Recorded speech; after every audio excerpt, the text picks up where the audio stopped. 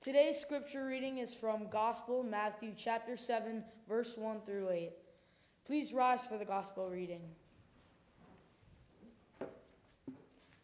6 days later, Jesus took with him Peter and James and his brother John and led them up a high mountain by themselves. And he was transfigured before them, and his face shone like the sun, and his clothes became bright as light. Suddenly there appeared to them Moses and Elijah talking with him. Then Peter said to Jesus, "Lord, it is good for us to be here.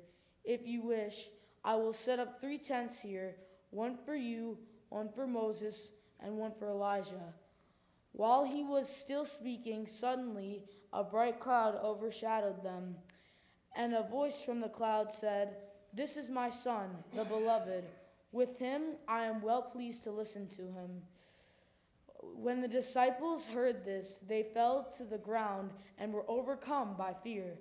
But Jesus came and touched them, saying, "Get up and do not be afraid." And when they raised their eyes, they saw no one except Jesus himself alone. This is the word of God for the people of God. Thanks be to God. We join me in prayer.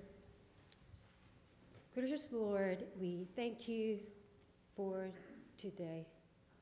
And we thank you for Super Bowl Sunday and all the great things that we are doing for your kingdom. And today, you prepare the message about Transfiguration. Lord, as we hear the message that you prepared through my mouth, I ask you to guide my lips and tongues and help all of us have open hearts and open ears to receive your word. In Jesus' name we pray. Amen. Have you ever heard of a place called Thin Place? Looks like no one. A thin place is where people see the heaven and earth come closer. And the veil between this world and the eternal world is thin. The term thin place was originally used by the ancient Celts and the later Christians to describe mesmerizing places. Recently, I heard about this place from my colleague. He said he traveled to Ireland when he was in a seminary, and he visited a mountain called Croagh Patrick, known as one of the thin places. He mentioned that although it was hard to climb up, at the top he experiences true peace and God's presence.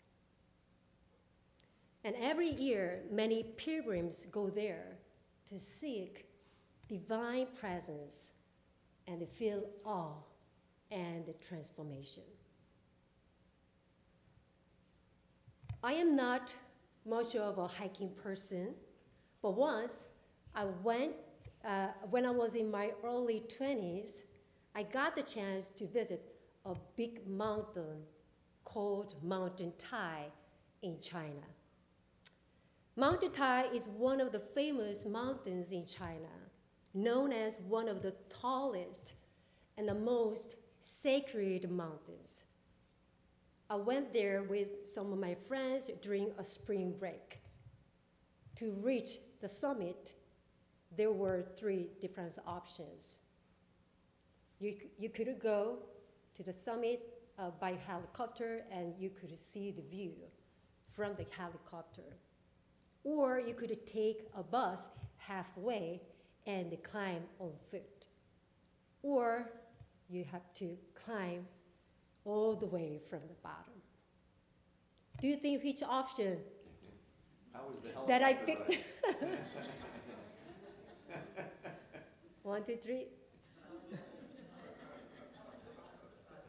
First one, no. I was only 20s. I didn't have that much money.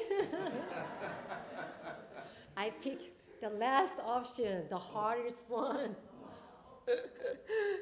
hoping that I would experience more satisfaction after the agony to climbing that big mountain. For me, it took about 5 hours to reach the summit. Let me tell you, I almost gave up halfway when I saw the bus stop. Oh. But thank God, I had some friends who encouraged me, let's go, let's finish our journey. So I was able to reach the summit. When I stood on the top of the mountain, I felt like I almost died. I was very tired. I didn't feel any strength in my body, and then my breath was short. However, once I looked down and once I saw the majestic view of the mountain, I felt like I was in a different world. And I felt like the heaven and earth were very close. So that experience, I could say, it was truly a thin place for me. In today's gospel lesson, we see something special and mysterious, a thin place happening. On the mountaintop, Jesus was transfigured. His face shone like the sun. His clothes became as bright as light. And suddenly Moses and Elijah, the great prophets who passed away a long time ago, appeared and were talking with Jesus. That scene was so special. It was special enough to evoke a feeling of awe and sacredness in the 3 disciples who joined Jesus on that day. The disciples might have felt as if they were a different world when they witnessed all these things were happening. That's why Peter said to Jesus that, Jesus, I want to set up 3 tents, one for Moses, one for Elijah, and one for you. He said this because he wanted them to stay longer so that he could experience this amazing scene much longer. Then suddenly a voice came from the cloud and declared, "This is my son, the beloved, with whom I am very pleased. Listen to him." And the disciples were terrified by voice. Today, we as Christians celebrate Transfiguration Sunday. Each year, Transfiguration Sunday falls on the Sunday right before Lent. And we read the story of Jesus' transfiguration. Why the Holy Father put this special day in between Epiphany and Lent? I believe this is because I believe Transfiguration story functions as a reminder of who Jesus is and who we are, and also as a reminder of the fact that we also need the Transfiguration experience, the theme place experience, before we enter into the journey of Lent, where Jesus suffered, was mocked, ridiculed, and crucified. Recently, I have read some Christian articles. In one article, it says many Christians do not like talking about Jesus' passion and his death because it is hard. And then those stories brings them sadness and also guilty feeling. However, if we do not talk about Jesus' death and passion, resurrection would not make a sense. And Easter,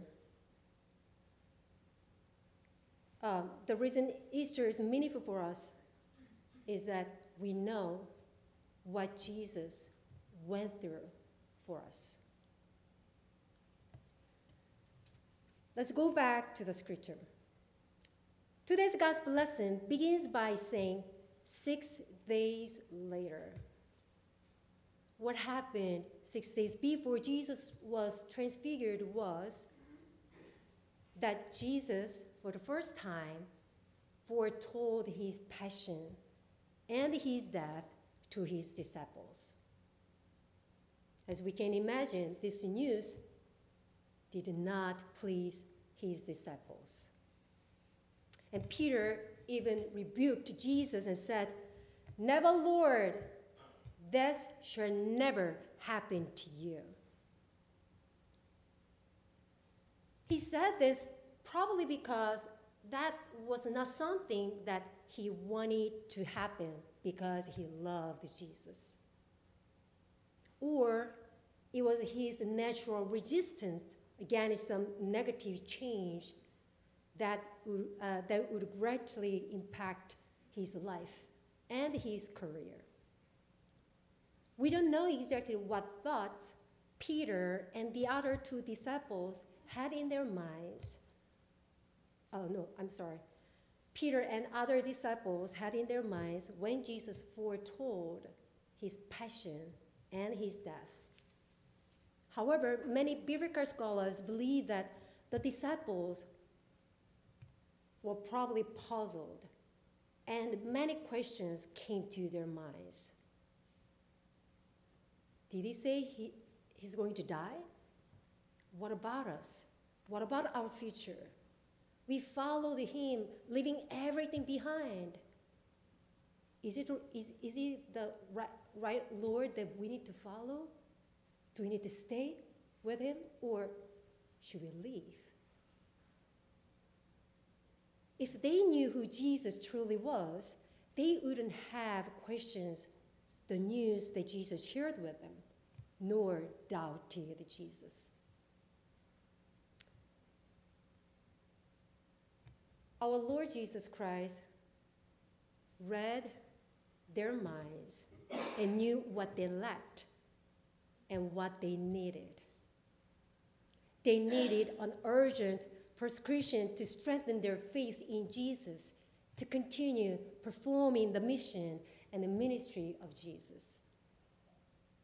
So 6 days later, Jesus took his favorite 3 disciples, who later took crucial roles in the future leadership of the early church, to the high mountain and had them witness this amazing transfiguration scene. Some commentary says that not only did the transfiguration change what the disciples knew about Jesus, but it also changed their entire paradigm about ministry. Peter thought it would be great for him to stay on the mountaintop. However, through the transfiguration moment, he and the other 2 disciples, their eyes were opened to see the ministry that God was bringing through Jesus Christ. Bring hope and healing to this broken world through death, loss, fear, and resurrection. Although they were terrified by the voice from the heaven, this transfiguration scene has probably been deeply ingrained in their hearts. And it has become a great source of strength and assurance for the disciples to continue to follow Christ. Even when Jesus was going through the passion, and even in Jesus' absence. Church, the Transfiguration is a sign of God's love, showing that our Lord would not leave us alone when we encounter challenges and difficulties in our lives. Instead, God offers us something to hold on to when we descend into the crossing reality of the world below, so that we can be prepared and strengthened to endure this world below and the world of the cross, the world that has the ability to break us. For some, the Transfiguration experience happens on the mountaintops or thin places. However, for many, for most, it happens in the ordinary moments of our worship, prayers, classrooms, meetings, soup kitchen, or visiting the sick. Any place we feel God's presence and God's holiness. Last month, we journeyed together with the sermon series Roots, rediscovering our United Methodists, where we learned a lot about our Methodist movement, and also John Wesley, the founder of Methodist movement, the founder of Methodist. I have shared with you a story that changed John Wesley forever. Although he was an Anglican priest, he wasn't sure if he was saved. And after returning to England, due to the failure of his mission in America, his life hit the bottom rock. He had no hope or future. When his life hit rock bottom, God came to him, and God opened his mind to feel the assurance of salvation and strengthened him when he attended a Moravian prayer meeting on Aldersgate Street in London. There, John Wesley experienced a transfiguration moment that changed him forever. And that experience gave him a great courage and the strength to the open air preaching that brought so many souls to Christ. Brothers and sisters, we have the same God who touched John Wesley's heart and brought his disciples to the mountaintop to witness the transfiguration scene. Our God reached out to us with his grace and wants to offer us the transfiguration experience that would strengthen our faith in Christ, granting us courage, hope, and the strength to continue to do our journey of hope. So, church, as we enter into the season of Lent, let us embrace the transfiguration experience in our lives, allowing God's presence to strengthen and guide us on the journey of faith. Amen.